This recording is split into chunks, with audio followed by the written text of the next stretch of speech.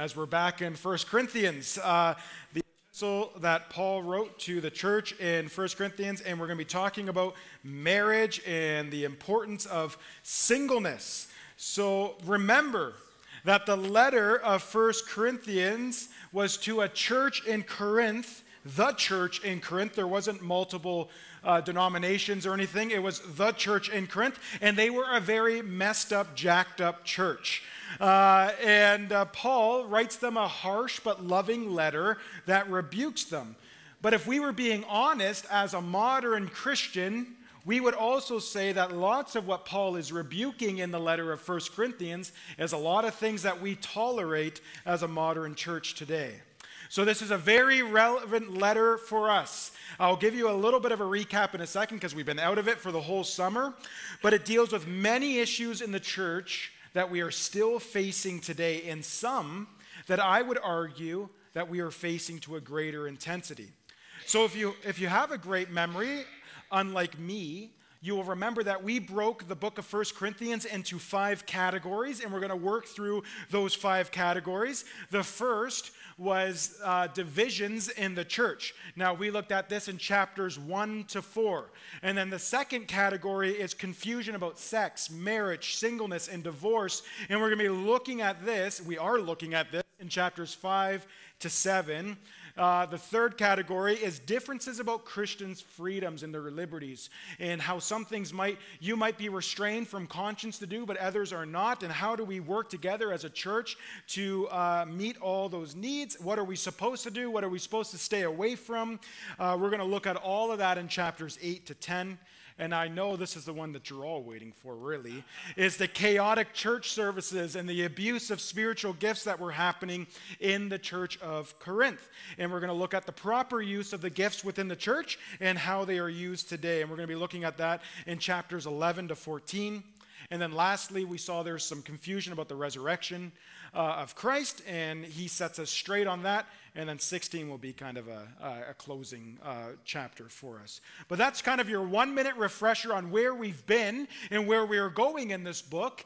And let me just say that the section on sex, romance, and marriage and singleness has been one of the most relevant sections for many of us in this church. I have received so much positive feedback on this subject from you and from others. The last sermon that we preached in this series was on July 2nd. We finished off chapter 6. And we looked and we dived into the world of sexual immorality. And we looked at LGBTQ issues, and I wanted to share this because it just will show you how relevant this is for you. That July 2nd sermon is our most shared and watched sermon that we've ever had on our website. And I have had people who have stopped me in town who don't even go to our church, other Christians, who have thanked me for that message because somebody has shared it with them. And that just shows you how much we need to talk about the subject of sex, sexuality, gender from the church. Because if we're not discipling ourselves with the Word of God and the truth of God, then we are going to be conditioned and discipled by the world. If we're not filling our mind with Scripture, and if the church is staying silent on these things because they're unpopular and they're hard, I call them space maker sermons, right? People are, I'm not going here. But they're important. We must not shy away from them no matter how awkward they are to talk about. But with that today, we're going to be talking about singleness. And we're going to be looking at that in 1 Corinthians 7. In chapter 7, Paul weaves back and forth throughout this whole chapter. He goes from singleness to marriage and divorce, which is next week. And, we preach through every book, so we can't skip these hard ones. But if I could skip anything in this book, I would skip the one on divorce. But we're not going to. So today, we're going to be looking at singleness and a little bit of marriage. And we're going to be doing that by looking at the first 8 verses and the last few verses. And then next week, we're going to be looking at the middle verses of chapter 7, which is all about marriage and divorce. And I've titled that sermon, Tough Marriages and Divorce. We've all had some tough roads in our marriages if we are married. But with that, let's read our verses today. I hope you have your Bible in front of you. If not, there's a hardback blue one in front of you or near you. Starting in verse 1 of chapter 7, it says, Now concerning the matters about which you wrote, is it good for a man not to have sexual relations with a woman? But because of the temptation to sexual immorality, each man should have his own wife and each woman her own husband. The husband should give to his wife her conjugal rights, and likewise the wife to her husband. For the wife does not have the authority over her own body, but the husband does. Likewise, the husband does not have authority over his own body, but his wife does. Do not deprive one another, except perhaps by agreement for a limited time, that you may devote yourself to prayer, and then come together again, so that Satan may not tempt you because of your lack of self-control. Now, as a concession, not a command. It's really important to pay attention to that. I say this: I wish you were all as myself, which is single, but each has his own gift from God, one of one kind and one of another. To the unmarried and to the widows, I say that it is good for them to remain single as I am. But I'm going to add 9 as well. But if they cannot exercise self-control, they should marry, for it is better to marry than to burn with passion. Amen? It is better to marry than to burn with passion. Now, by just looking at these first 8 verses, you can tell why that I had an internal struggle all week whether or not to send out an email and title this a PG-13 message. And I've struggled with that. And I ended up not, because I think I'm not going to be explicit. Scripture's not explicit. We're going to use the language of Scripture this morning, and we're not going to go beyond that. But we're just going to explain what Christ is saying. And anyone who is not the age to go downstairs is going to be fine. And by what your kids are learning in elementary school and public school, they need this message more than anyone, right? Because the world is very confused on these subjects. So remember, as we work through the letter of 1 Corinthians, you kind of have to keep in mind that Paul is not writing a composed work of theology. It's more Paul bringing some rebuke to things he has heard, and he's answering some questions that the Corinthians sent to him in a previous letter. If you read 1 Corinthians and you compare it, read it next to the book of Romans, for example, you're going to see 2 vastly different letters from the same author. One is a very high, rich, composed view of theology, which is Romans. It's the handbook for every Christian in a sense. The other is how do you live out that theology, and that's how you see it in 1 Corinthians. You're doing this wrong, shape up or ship out. No, he doesn't say that. But he just calls us to shape up in light of the gospel. And the beautiful thing about that is that when we shape up in light of the gospel is that we are not doing it out of our own strength, but out of the strength of Christ. But you notice this on how he opened the chapter 7. He says, now concerning the matters about which you wrote. Right? He's answering questions. And then you're going to see those quotes there. It is good for a man not to have sexual relations with a woman. He's quoting back from the letter that the Corinthians wrote to him first. He did this also in chapter 6, and we'll see him do this later in the book as well. And you have to remember the context of Corinth. It was a highly sexualized culture, it sounds familiar, and many Christians were falling prey to sexual immorality, which led many scholars to believe that there was probably a group within Corinth, within the church, running around saying things like absolute celibacy is the supreme spiritual state. We must abstain from sex. Sex is bad, no matter if it's a marriage or not. True holy people are no sex people. That's probably what they were running around, something along those lines. And it's not hard for us to imagine this is what's happening, because this is still how many Christians deal with sin today. Instead of going into our culture and being the lights that Christ called us to be and shining the light into darkness and preaching the gospel to the culture, we erect massive walls and rules that are not found in Scripture, and we isolate ourselves in the church. And you know what happens to a church that does that? They die. They die. But this is what Paul's saying. He's not, don't run around and put up all these rigid rules that are not true. Go and show the world what true sexuality is inside the covenant of marriage. So Paul in this chapter is going to talk about how marriage and singleness are both, I want you to hear that, are both gifts from God. And God has a plan for both situations. So hear this, church. Christianity has an incredibly high view of both singleness and marriage. But here's the dilemma that we face in our modern church, is that we live in a church culture that is obsessed with marriage. It's the goal, we promote it like it's the goal of everyone. We promote the idea that marriage is somehow the varsity team in the church, and singleness is the junior varsity team. Like, oh, sure, you're okay. You go on the junior varsity team. But what this does is makes people feel marginalized. And I can stand here confidently and say, I know many of you who are single in our church have felt marginalized before in our church.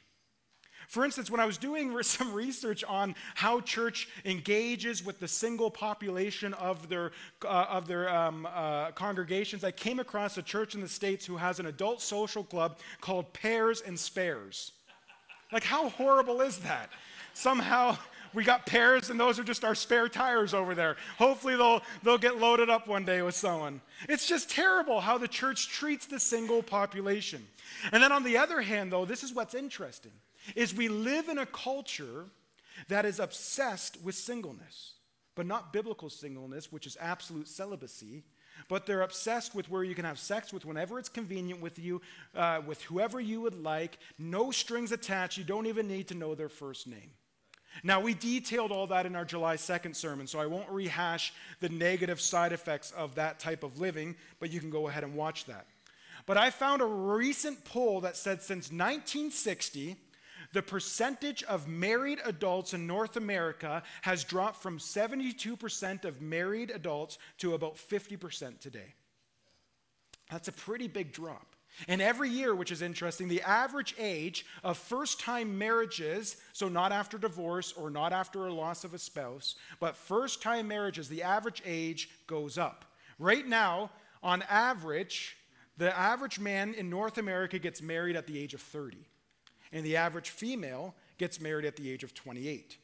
And today, Paul wants to show how God has a plan for both marriage and singleness. And he does so by championing at first the goodness of sex within the covenant of marriage. Look at verse 2. It says, but because of the temptation to sexual immorality, each man should have his own wife and each woman her own husband. So what's Paul saying? He's saying the desire for sex is so strong in an individual that it governs us lots of times as humans.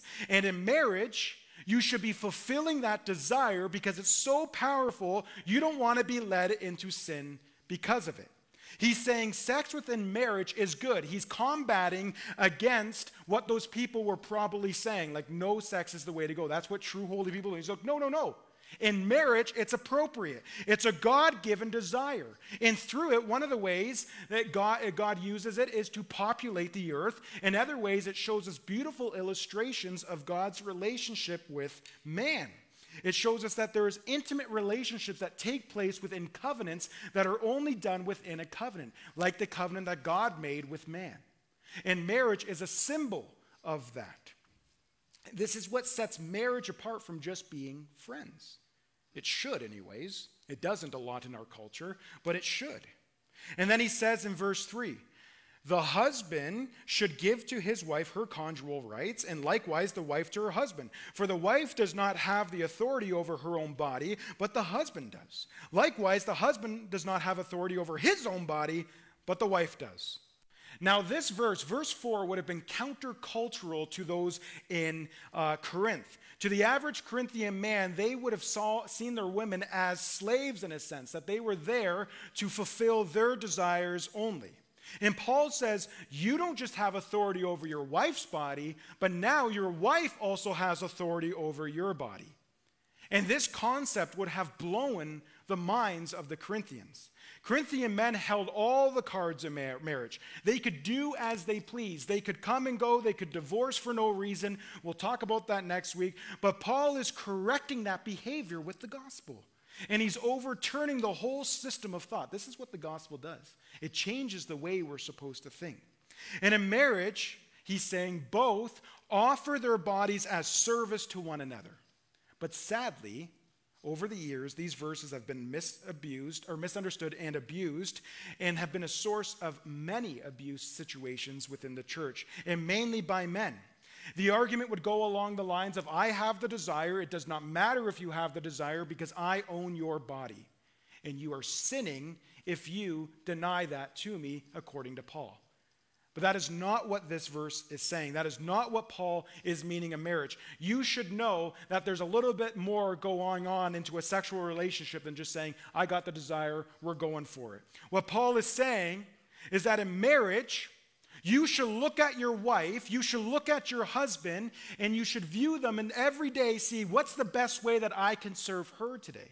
What's the best way that I can serve him today? Marriage is all about laying down your life and serving another. And hopefully the other person in that party is laying down their life and serving you. Marriage is all about communication. There should be boundaries set up, communicated clear lines around what happens in the sexual relationship in every marriage long before you head to the bedroom. Then verse 5, it says, do not deprive one another except perhaps on agreement for a limited time that you may devote yourself to prayer, but then come together again so that Satan may not tempt you because your lack of self-control. So what's Paul doing? In these first few verses, Paul is debunking the idea that celibacy is some kind of spiritual superior state. He is commanding that the married in these passages to do what married people do. And while you're at it, don't forget to pray every once in a while. Okay, that's what he's saying. And then Paul takes a turn in verse 6. Not as a concession, not a command. I say this. I wish that all were as myself, which is single, but each his own gift from God, one of one kind and one of another. Now, the word gift there that Paul uses is the Greek word charisma. There's a couple different Greek words for gift, but this one he's using charisma. And it's one of the words that the Bible uses for spiritual gifts. And he's saying, I wish you all had this gift of singleness. And we'll get to why in a moment. But for now, he says in verse 8, he says, to the unmarried and the widows, right? So what he means by that is the unmarried and the widows, he's talking to anyone who is single for either for they've never found the one yet, or they're single again, meaning that their spouse has passed away, or God forbid, they walked out on them, or maybe even because they have a same-sex attraction. And no matter what they do, they can't seem to find attraction to the other sex, but they know they want to honor God with their body, so they remain single. He's saying whatever reason why you are single, it is good for you to remain single, as I am. That's what he's saying. So we'll explain this a little bit more in a second, but let me just give you a handful of completely countercultural statements derived from these passages on sex, singleness, and that we see in chapter 7. The first is singleness is not an inferior state to marriage. Single people often get the raw end of the deal. Married people are always trying to fix them, and like there's something wrong with them. I had a professor when I was in my first round of Bible college when I was doing my bachelor's, and he was a pastor before he became a professor, and he was 25 when he became a lead pastor, and he wasn't married till he was 36. Okay, so he pastored for about 10 to 11 years at this church without a wife. And every wedding that he would do, all the little old ladies would come up to him and say, "Don't worry, pastor, you're next." And he said, I started getting annoyed with that. So every funeral I conducted, I went up to those same old ladies and said, "Don't worry, you're next." Okay? The scary thing is he never told us if that was a true story or not. But maybe that's why he was only there for 10 or 11 years. But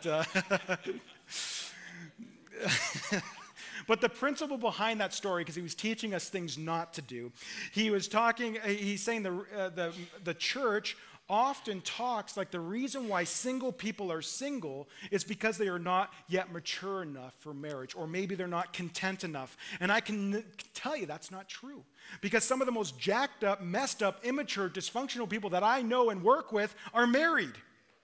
Tim Keller says, under all these statements is the premise that a single life is a second-class life, a state of deprivation for people not yet fully formed for marriage. It's not true. That's a lie from the enemy. These statements are not true, and because marriage is not some superior state, in fact, marriage is just a temporary gift that God gives to some for the fulfillment of certain purposes.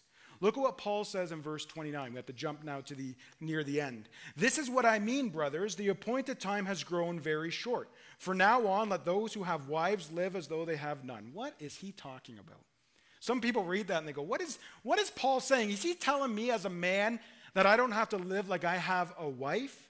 That's not what he's saying. So let's explain what he's saying. He gives us a little bit of context in verse 31. He says, "And those who deal with the world as though they had no dealings with it, for the present form of this world is passing away." And what else is passing away with that world is marriage, which is just a temporary gift. So both married people and single people should realize that their situations are not ultimate. Both marriage and singleness are just temporary gifts for the fulfillment of God's purposes on this earth. Throughout the gospel, Jesus would give fascinating statements on marriage. Once in the Gospel of Mark, in chapter 12, the rulers come up to him and they try to corner him with all these questions. They say, "What about this lady? She had a husband who had 7, brothers or whatever, and they all die. She works through them all like a black widow." Okay, and nobody got that joke. Thank you. Okay, and then they say to him, "What happens in the resurrection? Whose wife will she be?" And he says, "Your whole premise is wrong. There's no marriage in heaven. You're like the angels who don't give themselves in marriage." Because marriage is just a temporary illustration of the love of God, a temporary means by which God has populated the earth. It was a good gift, but soon it will give away to the relationship which it was pointing to, which is our relationship with Christ. A few chapters before that encounter, Jesus had another interesting encounter. He was teaching, and some people came and said, "Hey, Jesus, your mother and your brothers are here." What does Jesus do? He looks around and he goes, "This is my mother. These are my brother. Anyone who does the will of my Father is my mother, my brother, my sister." What is Jesus saying? This is really important. Jesus is saying that, hey, blood relationships are great, but you know what transcends a blood relationship? Is a relationship in the Lord. Meaning your relationship with the people in this church far exceed your biological relationships, because you are going to be doing eternity together. And you can say that confidently about every believer in this room, but can you say that confidently about your biological relationships? I'm not saying you don't take care of your family. That's your mission. That's what God has given. You should be giving the gospel to your family, but you should also be looking at your church more than just a group of people that you share the same air with every Sunday. But these are your family. I love how John Piper said it. He says, "God promises you blessings in the age to come that are better than the blessings of marriage and children. Marriage is temporary, but what it stands for lasts forever. Marriage is a temporary institution that finally gives way to the relationship to which it was pointing to all along, Christ in the church. At which point marriage fades away and it becomes unnecessary." I love this part. "The way you no longer need a picture of someone when you finally see them face to face." So getting back to that strange passage in verse 29 where Paul says, hey, yeah, men live as like you have no wives, and 31 where he says the present time is passing away. What he is saying is not everyone should now get divorced, but rather that we look at all things in our lives from the proper context, from the proper perspective. Marriage, singleness, buying a property, moving to new places, whatever it might be, all those things are good, but they are not eternal. And we should view them as such. We should view them as temporary gifts that point us to the ultimate gift. Don't make your wife your God. Don't make your husband your God. Don't make your children your God. They are horrible gods, and they crumble under your worship. Make Jesus your God, because he is the ultimate gift. And seeing him face to face when everything is all made new, nothing will pale in comparison. Both married and single people should realize that their situations are not ultimate. Both marriage and singleness are temporary gifts. They're light and momentary gifts in the fulfillment of God's purpose, which leads us to the other countercultural statement, which is the gifts of marriage and singleness both have their advantage. So yes, marriage is a gift. Let's state the obvious, because I'm sure some of you are thinking this anyways. It was God who looked at man in the Garden of Eden and said, "It is not good for man to be alone." So what does he do? He makes a helper for him. And that word helper is a very interesting word. We won't go deep into it, but it's the same word that's often used for the Holy Spirit, because it's talking about not someone who is a servant to you, but somebody who completes you, empowers you in a way that you can't do on your own. It's complementary to the man. So the man has certain strength and the woman has certain strength, and they complement each other. But when they start switching gender roles, we have confusion. And we're not in the design that God designed us to be from the garden. That's why we call ourselves complementarians, because both genders have specific roles from God that go back to the garden, that when they come together, they complement each other. The first word used to describe, he takes a rib right out of Adam, right? He doesn't take a foot, he doesn't take anything like that. He takes something from equal siding, so they stand side by side. He takes a rib out of Adam, and then what does he do? He fashions woman out of it. So if you ever wonder why women are into fashion, it's in Genesis. It's in the Bible. You can't argue with it. I'm kidding. Yes, you can. That's horrible hermeneutics. Okay. But the first word to describe this woman was ebzer kaniko, which is a Hebrew word. Basically, it means same but different. She was made in the image of God, so same, just like Adam, but she was different from him. She was complementary to him. So though every person is an individual, there are general patterns that God has instilled into men and women that go back to how they're created. Statistically speaking, not even biblically speaking at this point, women are more nurturing and are better at creating a stable home environment than men are. If you're like me and you're a man, most of us, before marriage, we were good with a chair, a TV, a place to eat, and maybe a waterbed. Do they still have those? I don't know, but those are great. I love the waterbed. Right? We didn't need much. We didn't need anything fancy. Before marriage, I had a bookshelf, a bed, a place to read and eat. I didn't need anything else. I could fit everything in my car and drive it around. Now, I just need my SUV to get the pillows that are on our bed in and moved, okay? And don't even get me started on our toiletries. Who knew there could be so many different types of soap that serve so many different types of purposes? Right? Like before I was married, I had one bar of soap, and I would clean everything with it. My hair, my teeth, the floor, you name it. We could use that one bar of soap and extend it forever. Now, not every man is like that, but God made man and women complementary so that the two of them, when they come together, would be a more complete reflection of the image of God than one gender alone. And bringing these two complementary pairs together is a gift. Even more so, marriage is a gift because it teaches us experientially about the love of God. C.S. Lewis, he got married later in life, and his wife died very soon after they were married. It's quite sad, but he compared his marriage to the ray of the sun. When the sun hits your face and you feel the warmth, so you turn your body to it, right? And you look back up and you follow that ray to where it's emanating from. And he says marriage is the same way. It warms you in a way that you look back where the gift is emanated from, which is God. Marriage should be pointing you to God. I will tell you this. I was taught, marriage, and having children too, has taught me more about the gospel than anything else. It's taught me more about the kindness, the tenderness, the forgiveness, the security, the unconditional love of God. The doctrines that I studied and I've learned about in seminary, I've experienced them in marriage. So yes, marriage is a gift, but so is singleness. And you might say, well, how so? Well, Paul gives us some depictions here in verse 33. Jump into near the end. But the married man is anxious about worldly things, how to please his wife, and his interests are divided. And the unmarried or the betrothed woman is anxious about the things of the Lord, how to be holy in body and spirit. But the married woman is anxious about worldly things, how to please her husband. So, just a quick clarification. When you read worldly here, we're not talking about sinful things. Paul is talking about earthly concerns. Because a healthy marriage, you should know this, and if you don't, listen up. A healthy marriage takes a lot of time and a lot of work. It doesn't just come by osmosis. I put every marriage book under the sun under my pillow, and it did not go into my brain. Okay? You have to take and do the work. A healthy marriage takes work. Your wife, husbands, need your time. And wives, your husbands need your time as well. And your children need both of your times. As a married man, I am not able to just go hang out downtown and share the gospel every night to the wee hours of the morning like I used to all the time before I was married. I have to make sure that I'm home every once in a while, more than every once in a while.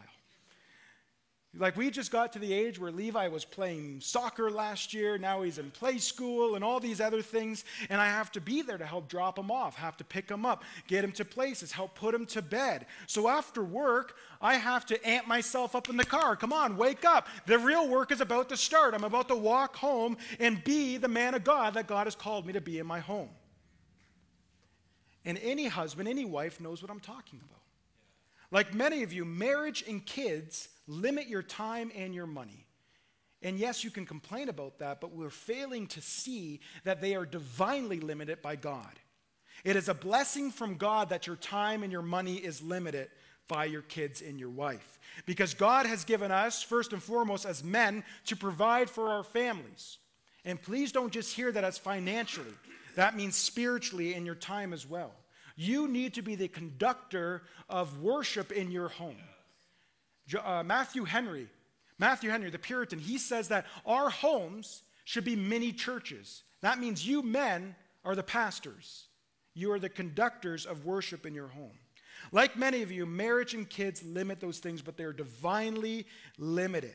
And it's not just limiting for men, but women. In verse 34, he says their interests are also divided.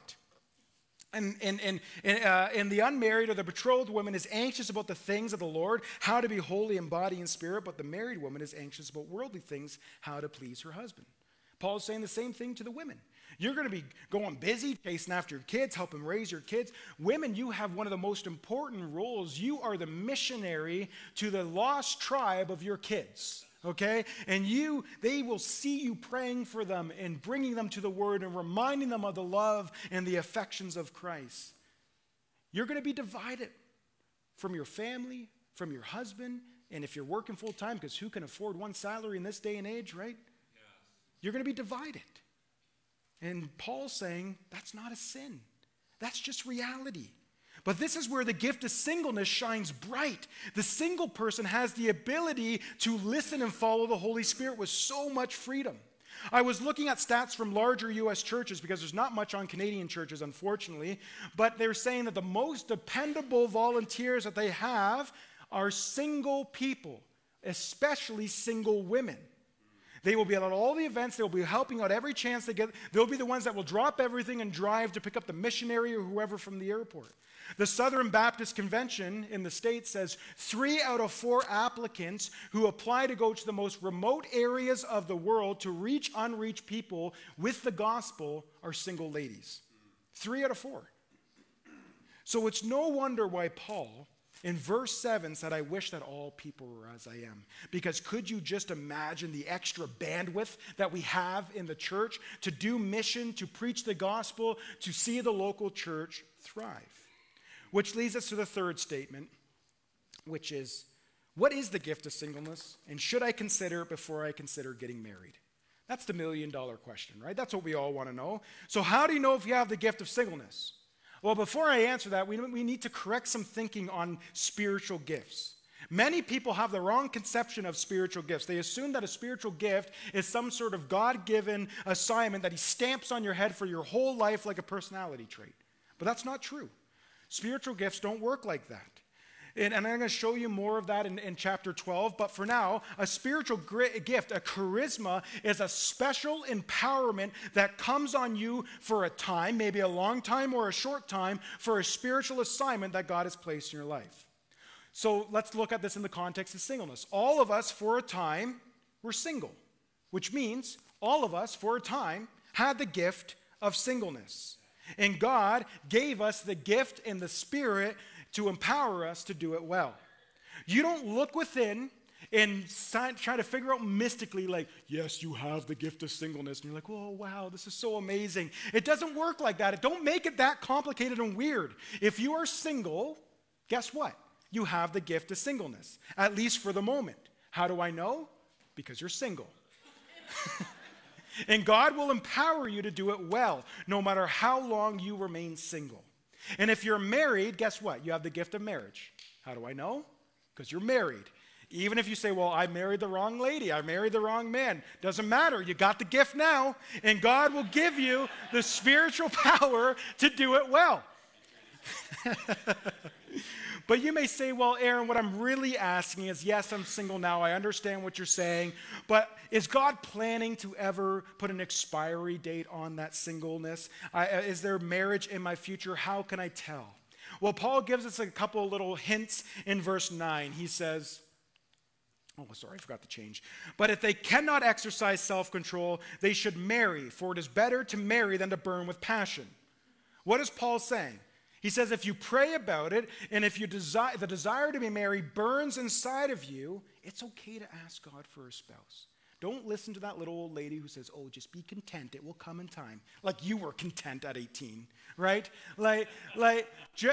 Just pray about it. That's not showing God you're not being content. Trust him with your desires. Because maybe as you pray about it, he might answer your prayer by giving you the ability to control yourself without marriage. That might be a very real possibility.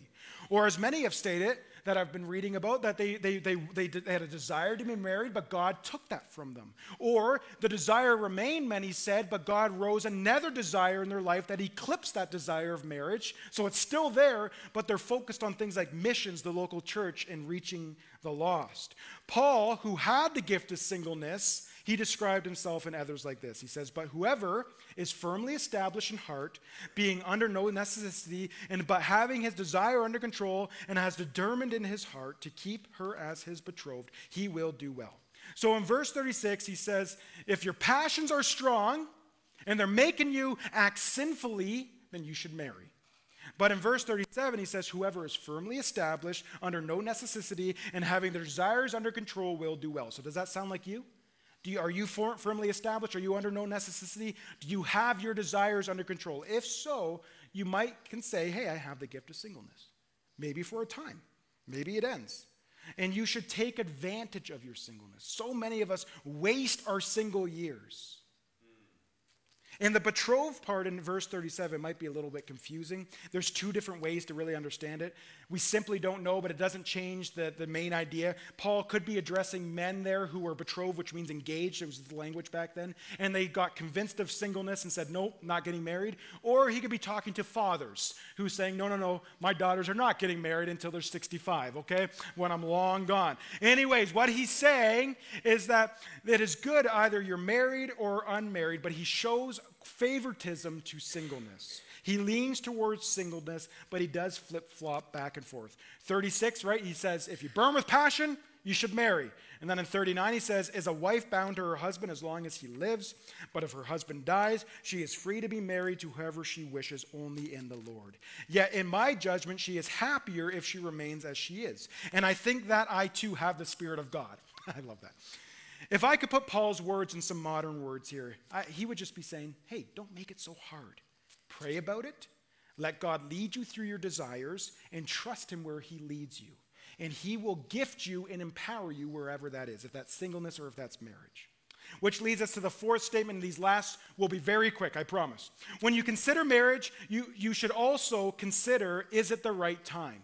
Is it the right time for marriage? Verse 26 is really interesting. He goes, I think that in view of this present distress, it is good for a person to remain as he is. Where is it? Oh, you must be unclicked off the PowerPoint. He goes on to say, if you're married, then stay married. If you're single, then remain single. And at first, it sounds like Paul is telling single people, don't ever seek to get married. But that's not what Paul is saying. Paul says, in view of the present distress, remain as you are. You got to remember that Paul's writing in a particular era of history where persecution of Christians was at a fever pitch. It was at an all-time high, and it was going to get worse. And he's saying, hey, it's hard enough to suffer when you're unmarried, but if you have wives and children who are going to be snatched from you and killed in front of you, it gets a little harder. So he's saying maybe it's not the best time to do it. But we don't live in a persecuted time right now. We have some persecution, but it's nothing compared to what's going on right there in the Western world. But so I believe if Paul was writing today, he maybe would encourage marriage a little bit more. I can't say for sure. But what this means for you, we can take Paul's words and say maybe there are situations or eras in our lives where it is more advantageous for us to wait.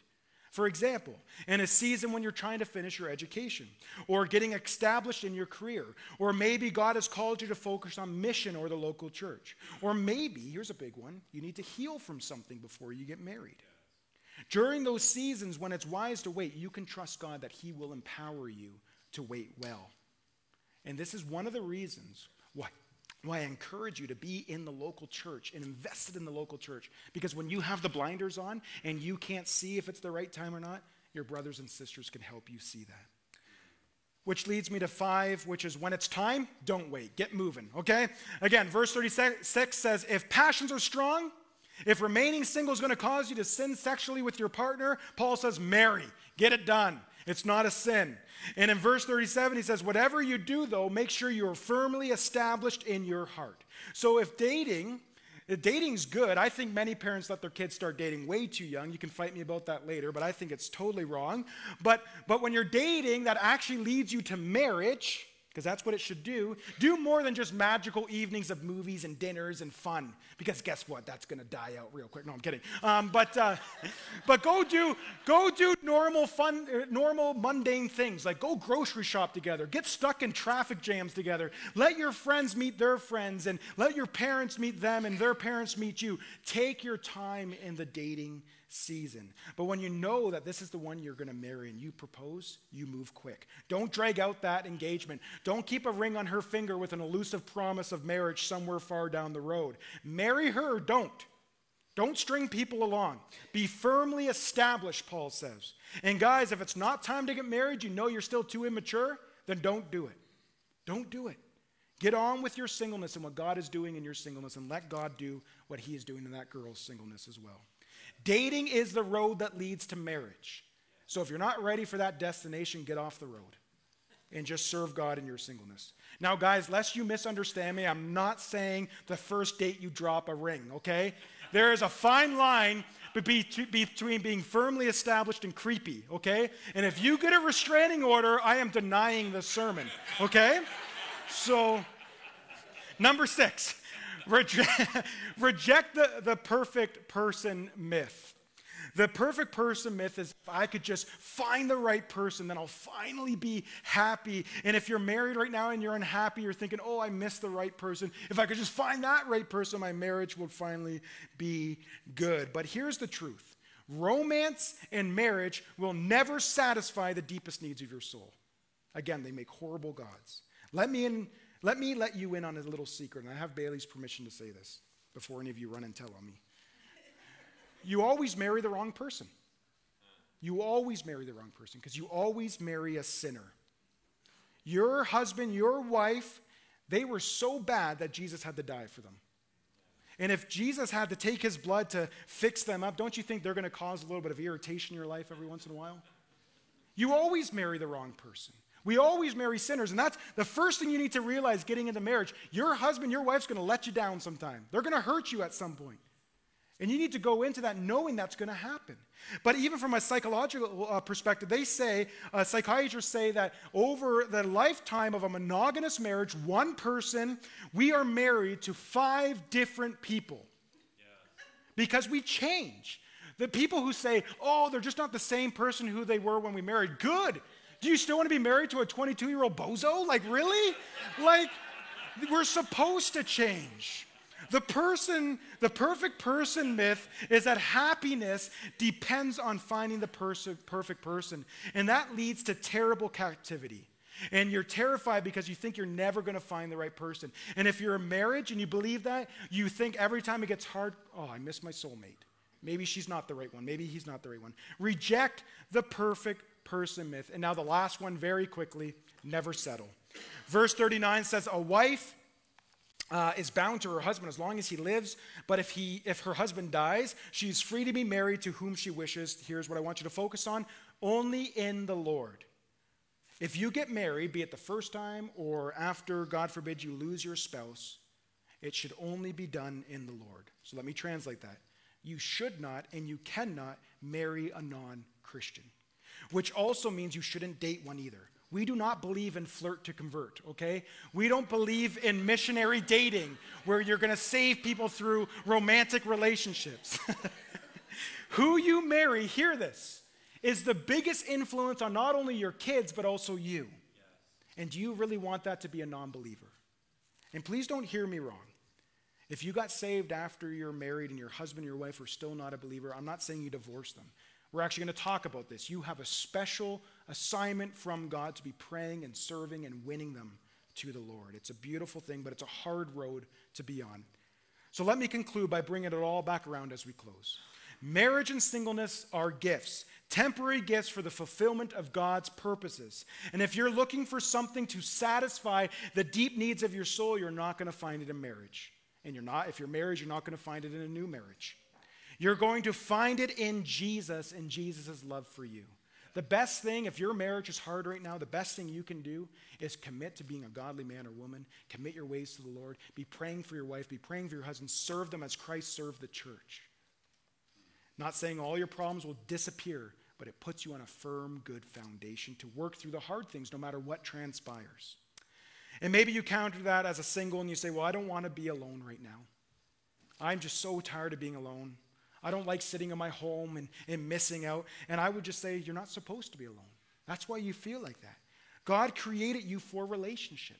God created you for companionship. And the ultimate place you find that is in the church. Yes. Remember Piper's quote. He says, marriage is temporary, and it points us to Christ. It points us to that relationship, Christ in the church.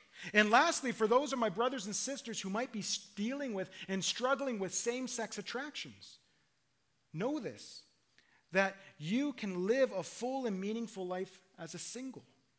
Now, I know statistically speaking, there are men and women who have felt an attraction, got married, and God removed that same-sex attraction from them. But others haven't. But they still live a meaningful, full life as a single because it's unto the Lord and it's temporary. If I could suggest one book to you or two on that subject, I don't normally do this, but there's a book by a man named Sam Albury. He's a same-sex attracted pastor who has committed his life to celibacy, to honor the Lord with his body. He wrote the book, Is God Anti-Gay? And he wrote a book on 7 myths of singleness. Pick them up. If you're single or not, if you have same-sex attractions or not, because it's timely messages for our church. So we have the responsibility, church, to be for our singles, to invite them into our families.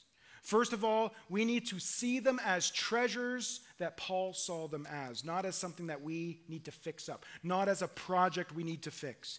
But we need to be aware that their calling has particular challenges to it. So invite them into your family to experience relationship there. Invite them into key moments in your life, not to just come over and babysit your kids. That's so degrading when that's the only interaction you have, to just babysit your kids or move a piece of furniture. Have them over for Thanksgiving. Bring them in on Christmas Eve or other special events. Make them part of your family. Now, single people, hear me on that. You have to be willing to go. I know it's easy to stay in your apartment, in your house, in whatever you do in your work, but go. Commune. Be a part of these families. This is a call to us as a church body. Let's be more than just individuals who breathe the same air once a week, but let's be people who are looking forward to eternity because we're all going to be there together. Amen? Let's pray. Father, we thank you, Lord, that you are the thing that completes us. Father, I don't complete my wife, nor does she complete me. We do complement each other, but Lord, you are our God.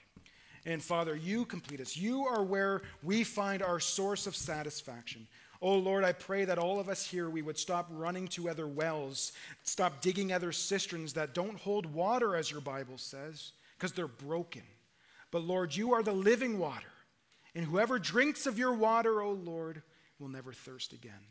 Father, may we find satisfaction in you and who you are and what you have accomplished for us and who you have called us to be.